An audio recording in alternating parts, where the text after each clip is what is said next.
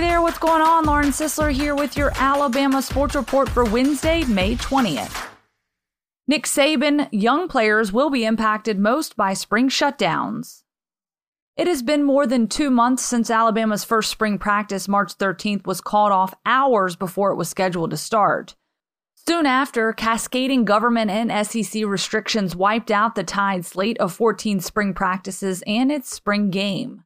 Now, as restrictions are lifted and decisions loom about the upcoming season, Coach Nick Saban is reflecting on which of his players have been most affected by the radically altered spring. I can't really predict how the lack of spring practice will impact the fall, but I think the players that will be most affected by this are going to be the young players, Saban told ESPN on Monday, because I think spring practice is the first real opportunity that they have to learn things at a really snail's pace. You don't have to get ready for games. You're not putting up new game plans every week where they struggle because they don't even understand the basic concepts. And spring practices is where they learned basic concepts.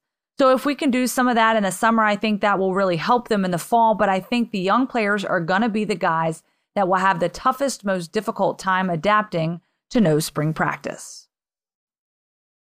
Alabama football posts program record APR score. In addition to excelling on the field, Alabama's football team has been excelling in the classroom. The Crimson Tide football team posted a program record academic progress rate, or APR score, of 990, according to figures released by the NCAA this week that cover the 4-year period from the 2015-16 through 2018-19 school years. That score of 990 is 22 points higher than the national average for FBS football teams and ranked second best in the SEC. Will Muschamp among those taking pay cuts at South Carolina due to COVID-19 pandemic.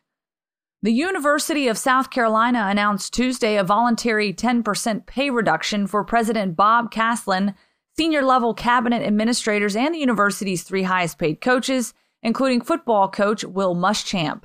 The pay cut starts July 1st for the 2021 fiscal year. The reduction is part of a cost-saving strategy to help offset the financial impact of the COVID-19 pandemic.